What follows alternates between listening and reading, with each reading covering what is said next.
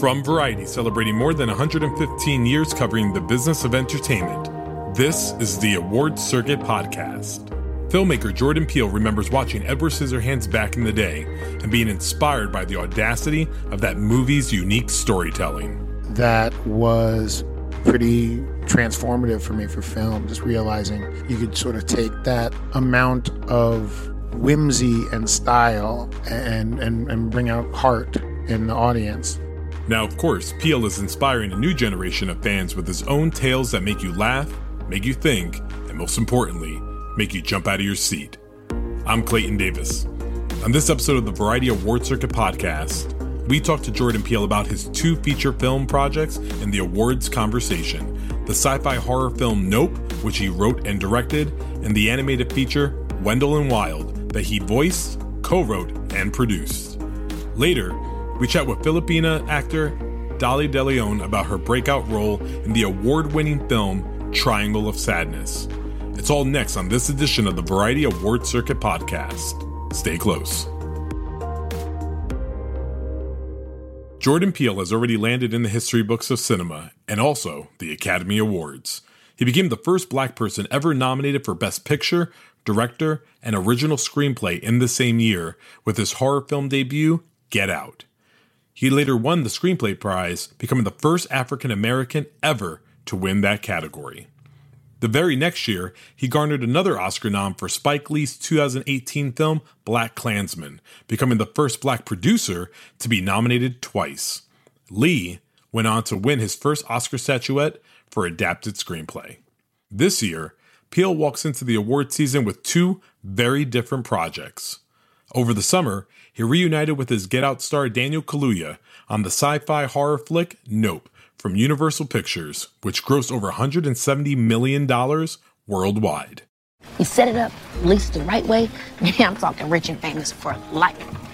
How you doing? You look pretty. It's like you got a big house. How? How we put it out? Well, that's what I'm saying. We don't just go for the quick cash in, okay? We go to the most credible platform to do the story. What's that, like Oprah? Yeah, like Oprah, for example. After that, everybody want in. Well, I'm saying there's plenty of videos of flying online. I saw one the other day that wasn't on Oprah.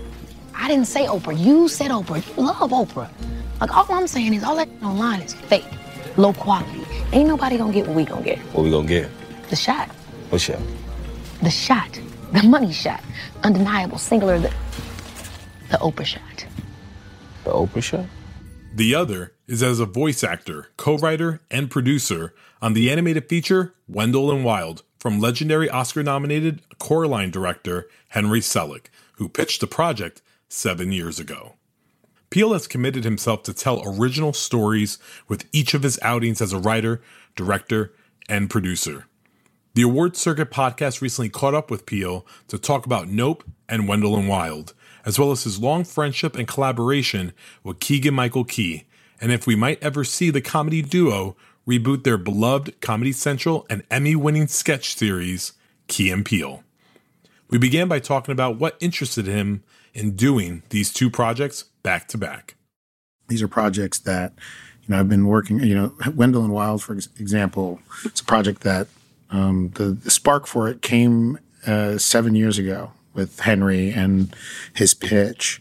And it's been, watching him and this team of animators meticulously craft this, this modern fable has been truly inspiring. I've always been a fan of his work ever since Nightmare Before Christmas and Coraline. So I think that collaboration in this film really very much represents this idea of getting to a point where you get to work with an idol, and an icon and a creative mentor, sort of just by existing in a lot of ways. I've made 3 films in the time since I've met him.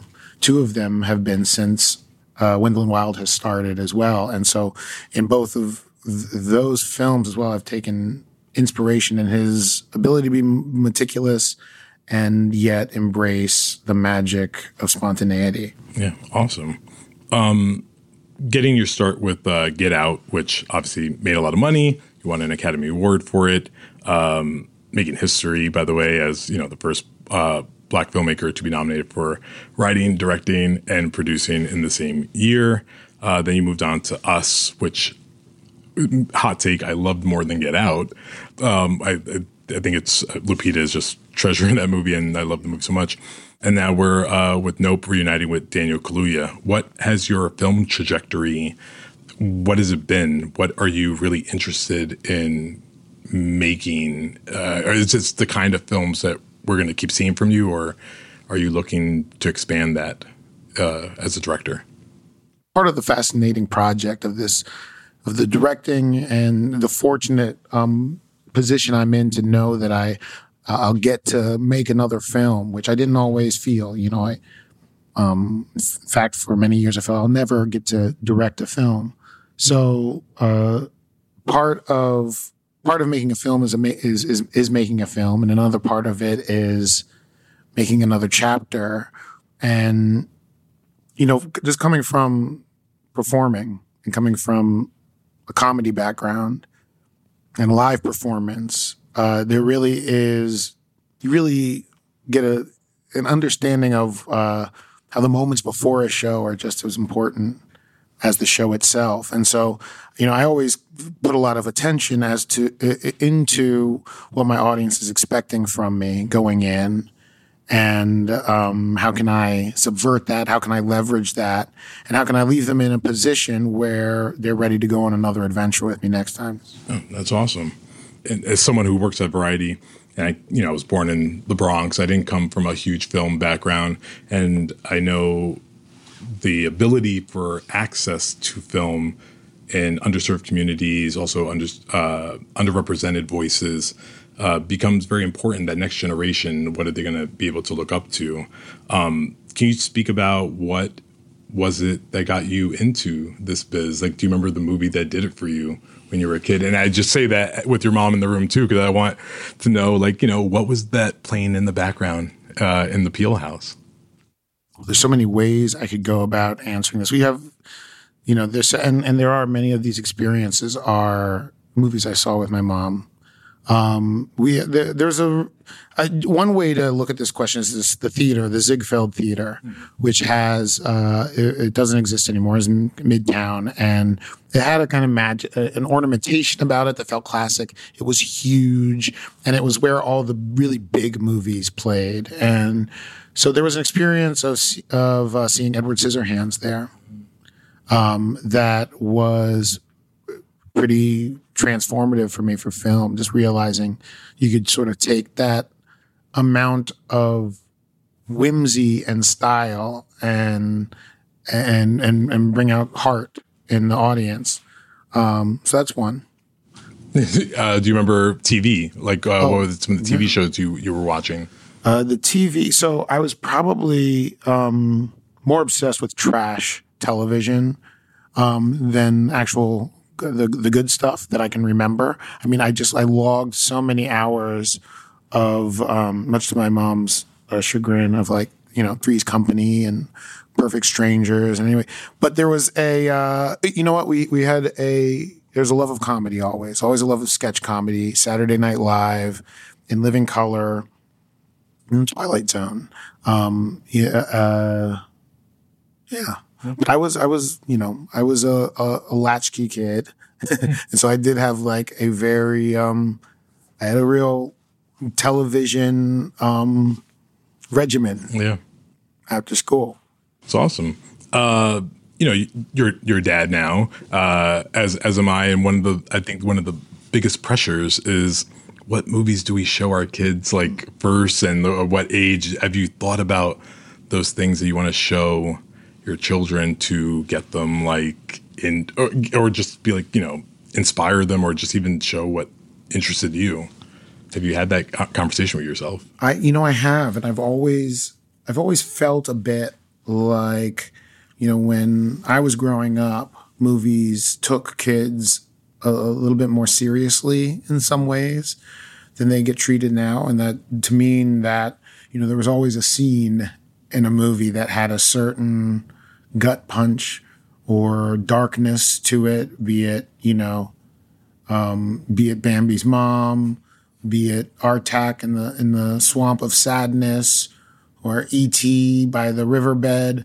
There was this certain leverage of these traumatizing moments that I honestly felt like in the late 90s, you know, developed this feeling like content would invade kids' minds and stuff like that. I'm someone that believes that, you know, the right film can be scary and traumatizing. It can be good. My kid's 5. He loves the Gene Wilder Willy Wonka. And yeah, that's kind of at least he chose correctly. That's where I'm at. That's good. Going back to Nope for a moment, the biggest movie scale wise that you've done yet, and did it during a global pandemic. So what were the huge difficulties that maybe we don't see on screen that we know are definitely there, aside from masks and quarantining? I mean, I can't even tell you how sort of tricky, scary it is to make a film in peak pandemic. But in many ways, it can be helpful. I mean, you know, with something like a film like what I was doing, safety is very important. And so a sense of order, a sense of organization, it's actually a good thing. But there is a feeling, there's a meta aspect of putting yourself in the craziest situation to try and get that impossible shot, to try and get something special. And, you know, a big part of it was sort of making sure and understanding and knowing that everyone is there for the right reason to figure out this thing that's hopefully going to be, you know, great for what we love, which is movies. I promised myself I would ask you about someone that you work with a lot who has been the through line, and I feel like the underserved hero of a lot of your films, and that's composer Michael Abels. I think he's one of the most talented people in the game, and I'm waiting for his flowers to come through soon. Can you talk about working with him and that sense of tension and gravitas and it's all those different emotions that we feel in your movies that he's responsible for? Can you talk about working with him?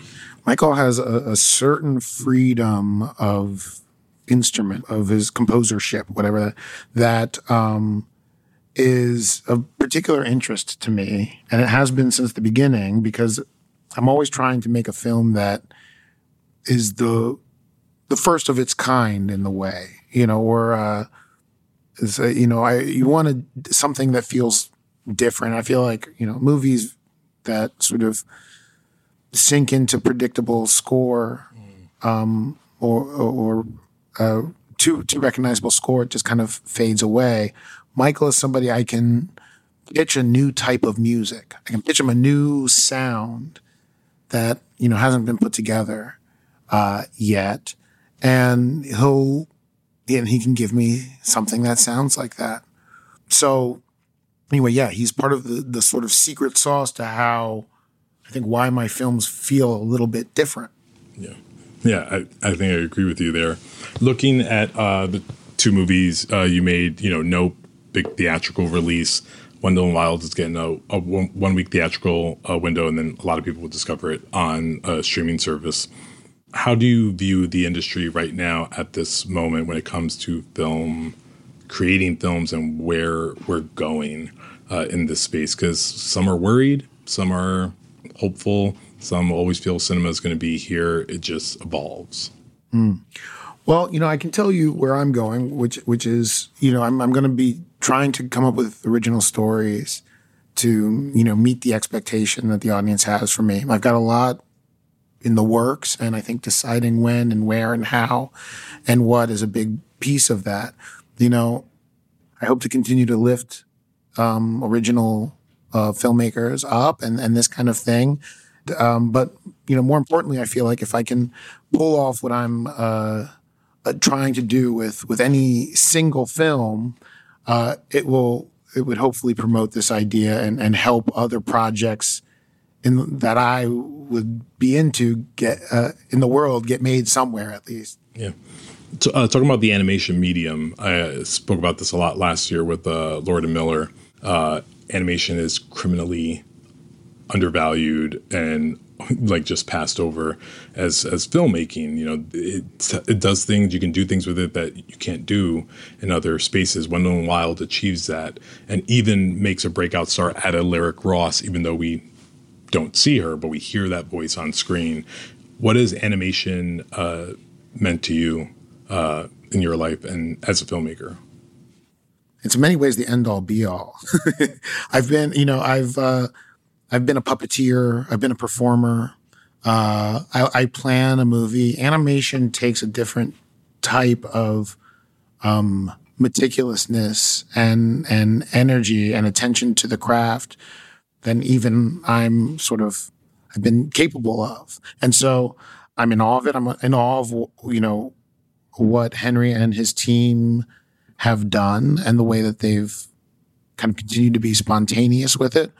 But, animation it's magic. It's kind of like puppetry taken to the most extreme level. You know that Henry's film Nightmare Before Christmas, first animated film ever nominated for visual effects. Is that right? Yeah, 20 almost 30 years ago. Now something Wendell Wild could maybe follow in, because there are some breathtaking effects in that film. Absolutely, thank you. Yeah, no problem. I always think it's important, especially as a filmmaker, and again, not being afraid to show your emotion. Talk about your friendship, the love between you and Keegan-Michael Key. Like, that is something that's deep, that there's a brotherhood that in our culture, a lot of people are afraid to speak about things, just like the yin to my yang, and you guys really do work well together, but you guys can also work independently, which proves both your talent. Can you just talk about how that's worked for you? Yeah, it's we have so much in common. We our stories are so intertwined that in many ways it feels like a brotherhood. But the best I can put it is, in the end of the day, no one makes each other laugh harder than he and I.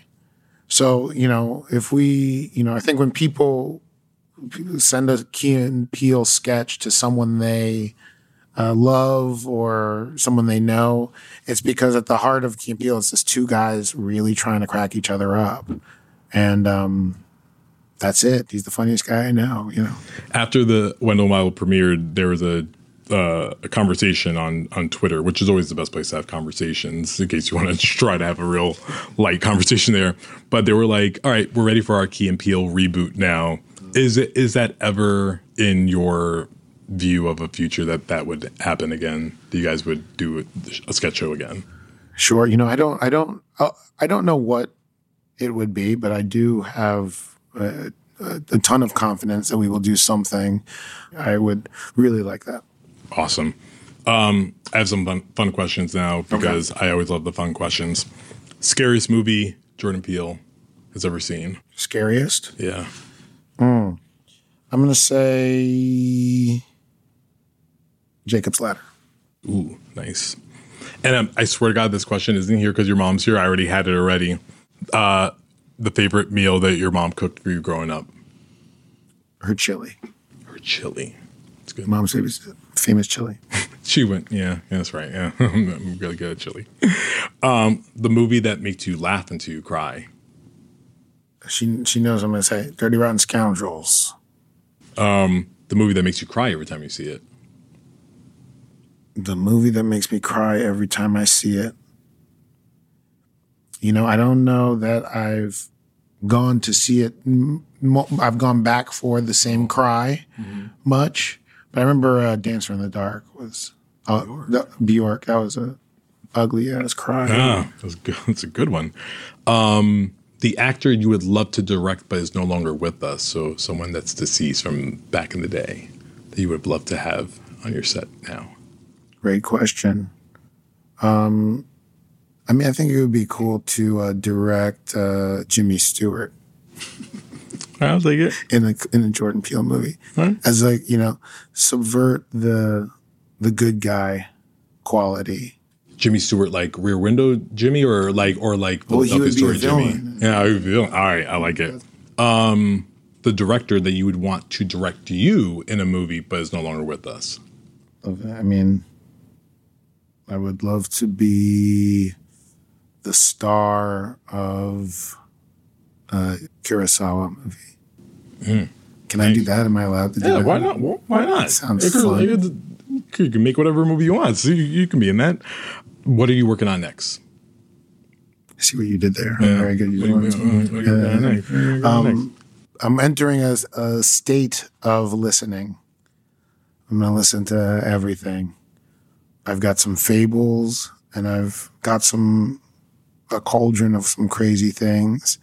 And part of the process is figuring out what wants to come out here. So it's one of my favorite parts of the process, honestly, because so much of it is creating and creating. There's something very special when you don't know exactly what it is, but the possibilities are endless. My last question for you. What is the movie that means the most to you? We are curating a top 100 best films of all time and really reinventing what that actually means to be the best movie. So like, as much as we love Vertigo's and Citizen Kane's, it's not all about Vertigo's and Citizen Kane's or modern masterpieces. Is there a movie that means a lot to Jordan Peele? I'm going to say Thelma and Louise, which is another one I just remember seeing in the theater and being a kind of enveloping experience. I've gone back to it many times. I believe it is a perfect film. That's Jordan Peele, who wrote and directed the sci-fi horror film Nope, now available for purchase on demand.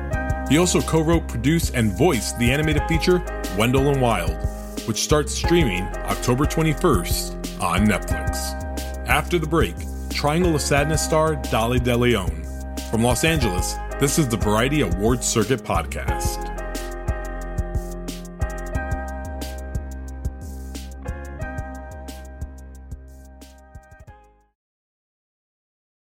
And we're back. It's the Variety Awards Circuit Podcast, and I'm Clayton Davis.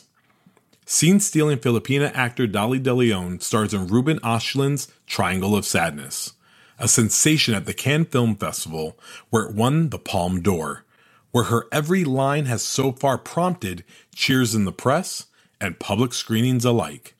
De Leon plays Abigail, a toilet manager on a chaotic cruise ship who gets back at her bosses and guests when, well, shit hits the fan. Her story is just one part of Östlund's searing commentary on privilege, greed, and power. But Abigail's power play, exquisitely brought to life by De Leon's deadpan delivery, is what audiences will most remember. This is really bad. This is really, really bad. Variety senior artisans editor Jazz Tanke recently spoke with De Leon about the film, the overwhelming reaction she received at the Cannes Film Festival, and so much more. They began by recounting her journey to becoming an actor.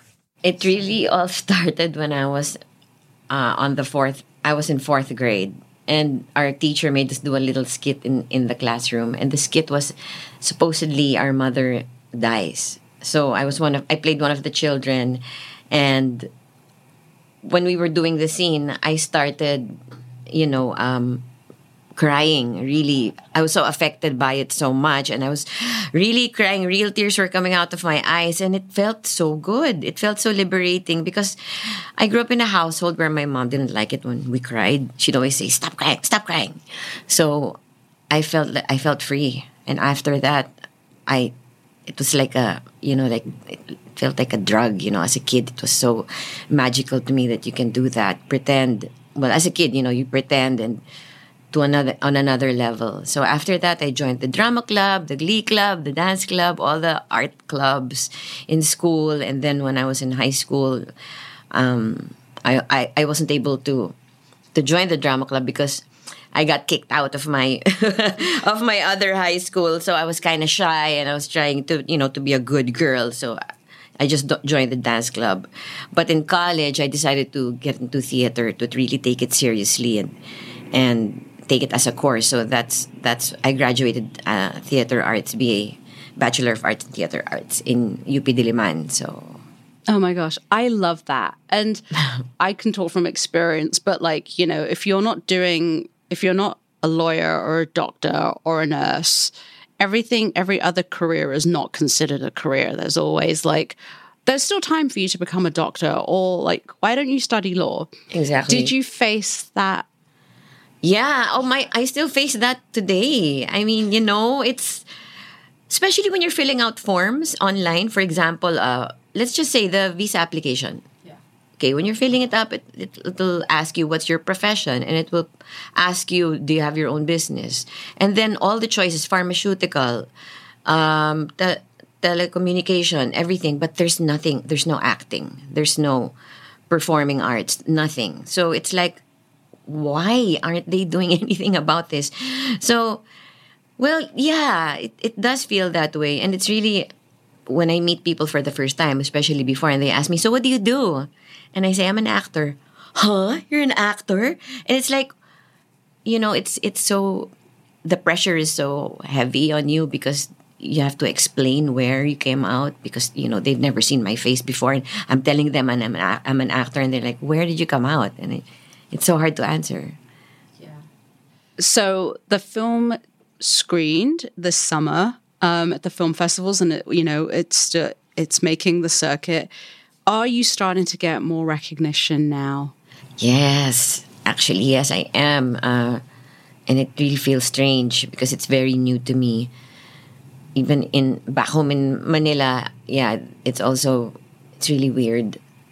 It's weird how people have changed, how they talk to me and how they treat me on set. It's very different compared to before. So, and I'm right now I'm getting better roles, better offers, things like that. So it's really a good thing. This film really changed my life. Yeah. Well, let's talk about that, like how it came your way. I auditioned for the part of Abigail. They flew in their casting director to Manila, and they held auditions for a few days, and I went there without any hopes of getting the part because I really I don't do very well at auditions. So I just went there and just had fun with it. And my friend told me, you have to go. It's a Ruben Östlund film. You have to be there. Come on, you just try. Okay, fine, I'll go. But not really. I had no idea that I would be chosen because I really do poorly in auditions. So, but by the time I got, into the short list, because he made the short list, that's when I really said, I really want this, and I really prayed so hard to get it. Yeah. How did you find out that you got the part? It's weird because Ruben arranged a Skype meeting with all the actresses who were, he was thinking of, and we had the one-on-one meeting. And, he's Swedish, right? He speaks very good English, but sometimes I get a little lost with how he speaks. And we were talking, and he was saying something like, one of the producers, they don't like you, but I really want to cast you, So I was like, what do I have to do for your producer to like me, And then I didn't know it, but when we were talking, I already got the part because when I got the email, it was more of a follow-up already.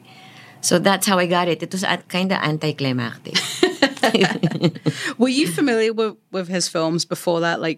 Yes, I was. I first watched The Square. That was the first one I watched. And then because, his take on, how the societal hierarchies is so interesting, I watched Force Majeure, which I loved so much. So, yeah, I knew about him. And, his name is it's very important for cinephiles. So you get this part. Abigail is such a brilliant character. And just, following her journey. How did you, she plays an overseas Filipino worker, which is, as we were talking about earlier, such a big part of the Filipino immigrant story. How did you, shape her, and how much was the script versus how much was what you brought to it and discussions that you had with Ruben about her backstory? Well, I started by writing a journal. From a first-person perspective, writing as Abigail, because I had to understand why why she knows how to fish, why she knows how to make a fire, because, not all Filipinos can catch fish and Right. make a fire. So I had to look for a reason why she has those skills. And then I also had to have a reason for her to have that dilemma towards the end of the film about a big decision that she had to make. And I had to, justify if she had a family, if she was married, does she have children, is she just a person who's living alone in the world? So I had to plot all of that out. I had to really make it very clear to myself that this is, her story, her childhood story up to adulthood. And I consulted with Ruben about it, and he was okay with everything, especially with the choice of her being a single woman, And he was okay with it, and we did workshops together, and we did one workshop together, one whole afternoon, and he was able to more or less give me an idea of how he really wanted me to play her. But he gave me actually full reign on how I was going to on building her character, but it was really more of how to approach each scene. But as far as her accent, how she walks, how she talks, her stature, and her main characterization, that was really all me. And Ruben is notorious for, when you're shooting, doing like up to 100 takes with some of his, his scenes. Talk about working with him, what that was like. Oh boy. I had heard about that already. So I was forewarned about it. But by the time I got to Sweden, when on my very, very first day, I don't know why, but it just slipped my mind that he likes doing a lot of takes. So on my first day, he would tell me, okay, action, and then I would do it, and then cut. He'd adjust it a little bit, and then I'd follow his instructions and do it again. Okay, action, cut, adjust again. By the fifth take, I thought I had gotten it already, but he still kept making me do it over and over again without any adjustments. So I was starting to feel like, why am I here? Why did he make a mistake in choosing me? Maybe I shouldn't be here. I'm so incompetent. Why can't I act? I was starting to question myself. And then I realized, talking to Harris and Shelby, that, yeah, he does a lot of takes. So after the first day, I was fine. I was okay after that. My body got used to it. And I was able to go with his rhythm of working, even if there were a lot of takes. I was tired physically. It's very exhausting. But at least my brain wasn't, messing me up. I was already getting used to it by the end. What was the first scene that you shot with him? The knocking on the door of the cabin of Yaya and Carl.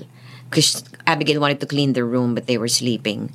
Yeah, and that's actually like it's a foreshadowing of what's going to happen on the island when Yaya knocks on Abigail's boat. Oh, there you go. There you go. Oh my gosh, now I need to rewatch it. It's like, wait a minute. You go back and you look for the clues. Yeah.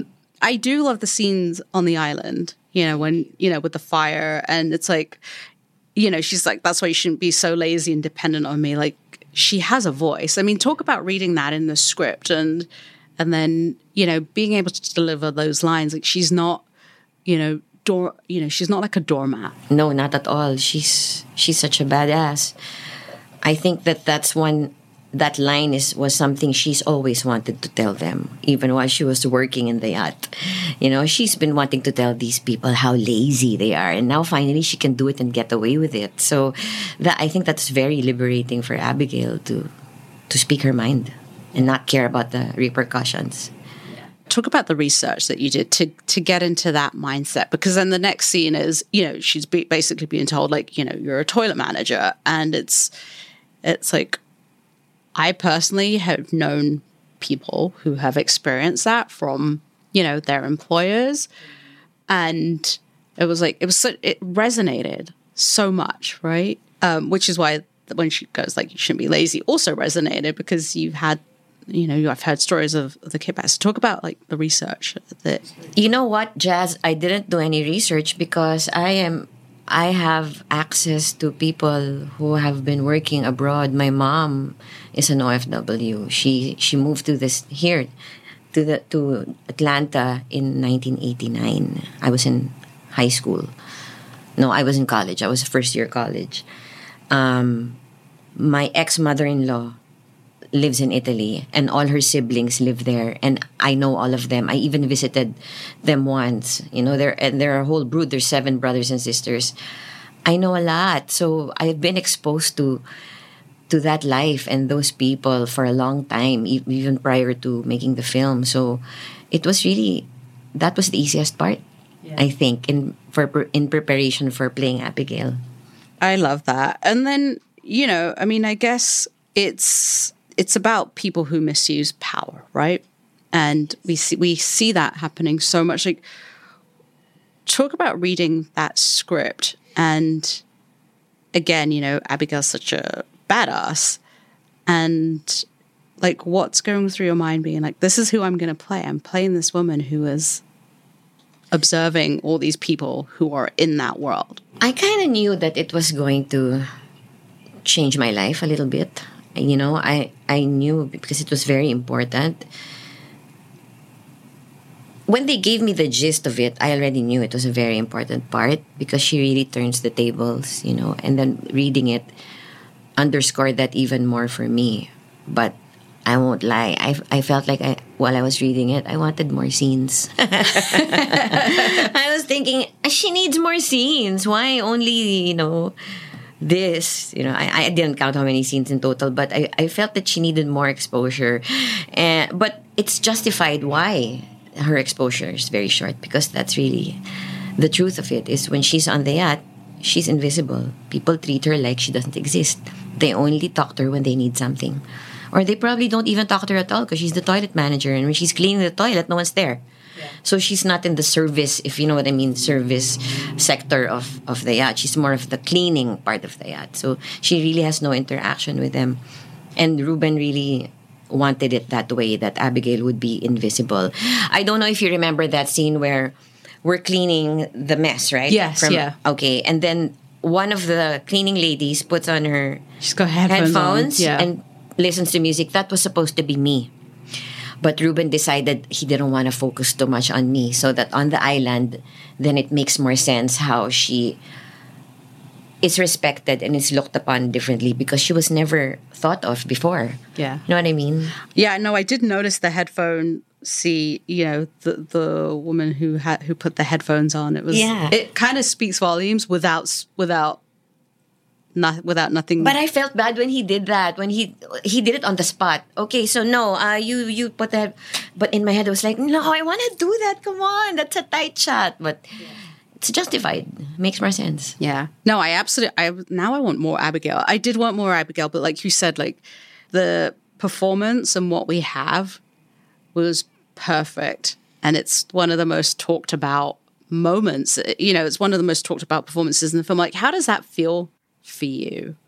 You know, every time I hear things like that, I always it's so weird. It's really strange because, you know, I just go to work. You know, I just go. I spend the day working. I act. I love what I do, and when I'm doing it, I'm not really thinking I want to be praised. I want people to like me. I want, you know, I'm not thinking of that. What I'm thinking is I want to be as truthful and as loyal to the story of the character I'm portraying. That's it. Because to me, I am serving the character and I'm serving the film. So when people praise me, in my head, I'm thinking, I'm so glad they think I'm good. But to me, I'm really just doing my job. You know what I mean?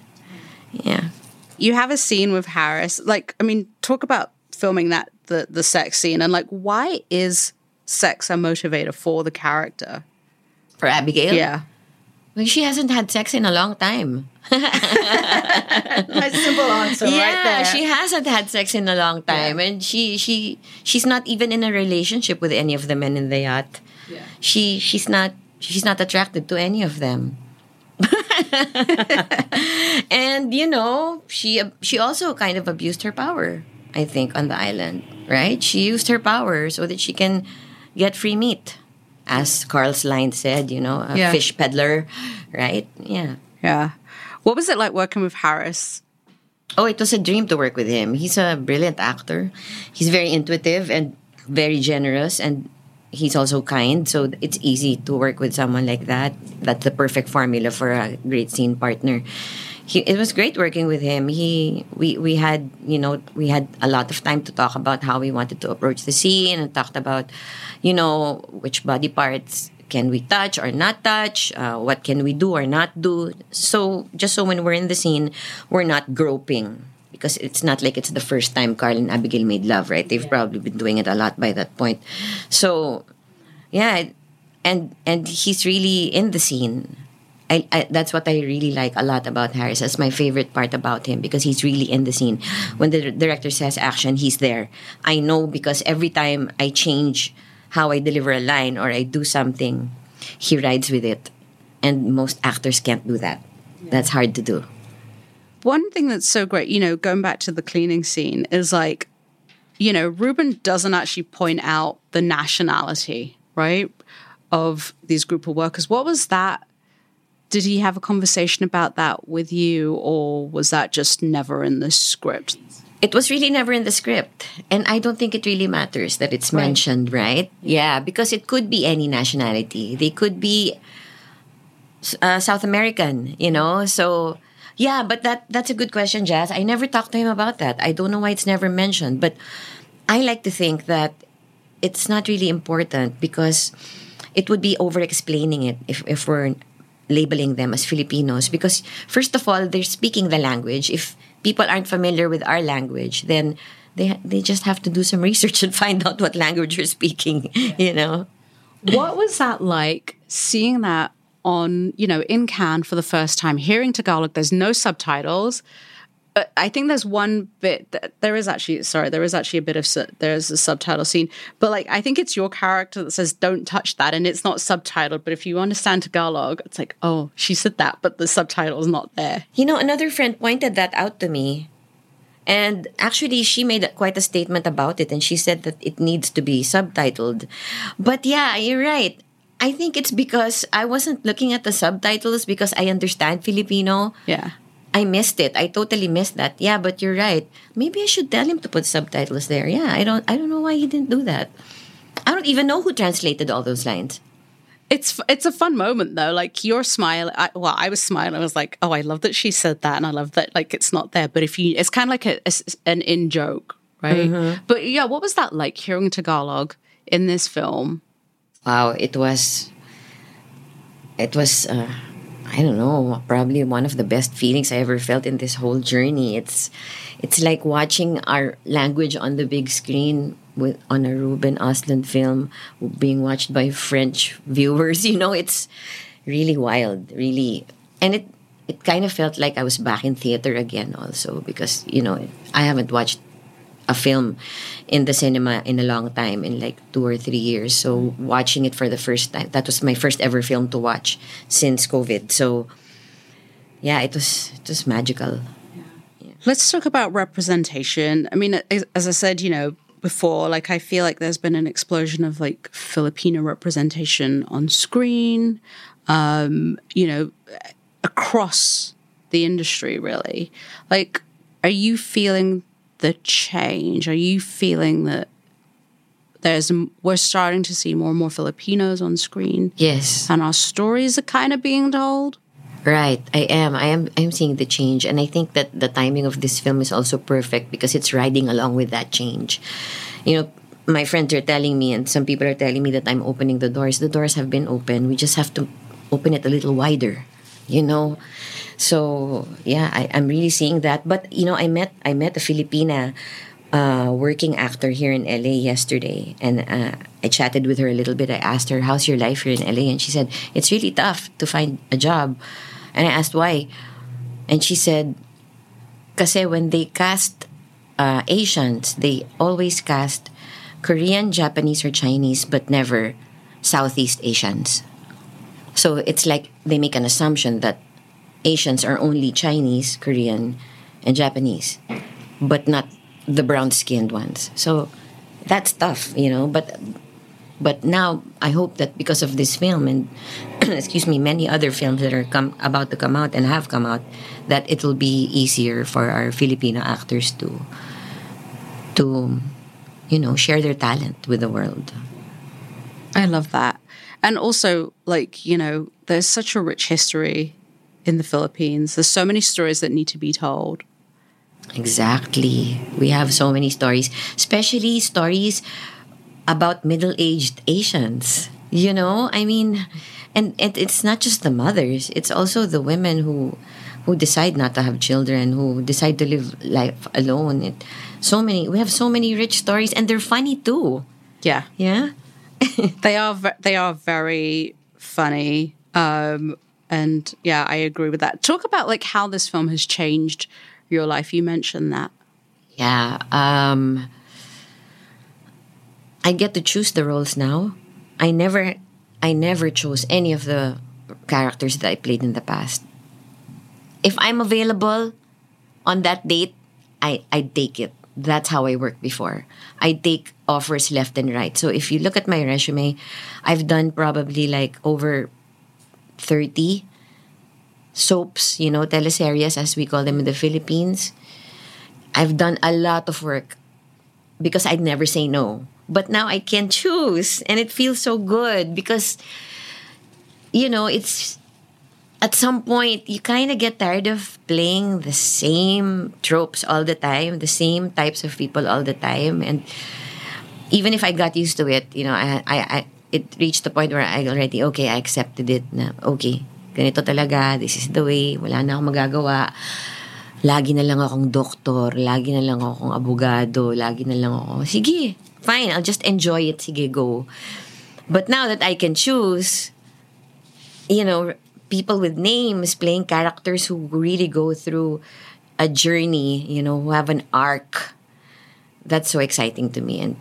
And thanks to Ruben, really, I really owe it up. I really owe it all to him that this is happening. Yeah. I love that. What would you like, what are you looking for in your roles now that you can, you know, the door is open and, you know, you're getting to choose? Ay nako, alam mo, Jazz, in the Philippines, I'm always playing these crying mommies. I'm always a crying mommy. You know, they make me like cry 4 or 5 times a day because I'm doing 5 sequences and I'm always crying. So I want to do comedy. I really want to do something like The Office, you know, where I'm a boss and I think I'm smart, but I'm not. That's really what I want to do. Right there. You've put it out there, you know, manifest stuff. That's what I'm believing now. It's like you've got to manifest things to happen. I love it. And I'm so here for you doing comedy. I think it'd be Thank you. brilliant. Oh my gosh. Or someone like Olivia Colman in Fleabag, you know, she plays a stepmom, you know. It's a facade that she's nice and warm, but deep inside she's really, you know, the lines that come out of her mouth are the opposite of how she's portraying it. Yeah. That's what I want to do. There you go. Things like that. We put it out there. So if you're listening, talking about TV and movies, like what are you binging, or do you not binge? I binge. I definitely binge right now because I'm so busy. I can't binge, so I just started Dahmer. But I only watched 1 episode and I'm dying to binge. But I can't. I don't have time. But yeah, because I love Evan Peters. Yeah. I adore him. So that's what I'm binging on. Yeah, but I binge a lot. Yeah. That's the way to go. You can't watch it in installments. No. What do you do to relax? Like, what do I do to relax? Yeah. I used to play games. I used to play COD, Call of Duty before, but I really don't have time anymore. So, you know what? I crochet. So from gaming to crocheting? Yes, I've toned down quite a lot. Oh my goodness. It started during the pandemic. That's when I stopped playing COD and then I switched to crochet. And now I'm when I'm not doing anything, I am just crocheting and crocheting. I have doilies about this high on my table at home. And then whenever I go to a set, I bring them and I give them away. I was going to say, your cast members are going to ask you for like your crochet work. And I love that so much. Okay, so I had a look at your Instagram this morning and like you're cooking. Are you a good cook? I am. I'm an excellent cook. What do you like cooking? I like cooking Italian food. I like cooking pasta. I like cooking sinigang because my kids love sinigang. I cook a mean adobo, but my kids don't like it. They don't like adobo in general. I don't know why. They're weird. It's the easiest thing to cook, I know, too. Right? what's wrong with my kids? Anyway, I cook a mean tinola. I cook beef stew. I also can cook beef pies. You know, I love those beef pies. Yeah. Those English pies. I can really cook anything. I'm really good. I'm really good at cooking. I love it. It's a passion. Okay, so we're coming around your house for dinner and we're watching Triangle of Sadness at your house. Actually, we're going to binge Dharma. Yes. Oh, and I have another thing that I do to relax, and my kids always make fun of me. I like watching true crime YouTube videos. I'm obsessed with true crime. Yeah. There you go. Of course. That's how I relax. Not kidding. There you go. I don't know how you sleep at night, though, but... So what's next for you, aside from running around the festival circuit and promoting this? I'm going back home to film 2 things. I'm doing Keys to Your Heart, which is it's a Filipino version of the Korean film. I play the mother of the 2 sons who are not in good terms. One son is a washed-up boxer, and the other one is in the spectrum.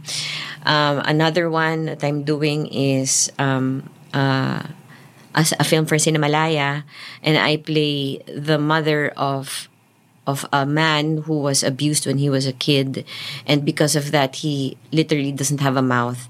So it's like the director's representation of when you lose your voice when you're being abused, and then they're going to make it, it's live action, live action, and they're going to put animation over it. So I'm really excited about that. Very exciting. Well, Dolly de Leon, thank you so much for joining us today. Thank you, Jazz. Yay, Ang sarap kausap ng Pinoy. Oh my gosh. Thank you. That's Dolly de Leon, star of Triangle of Sadness, which opens in theaters on October 7th.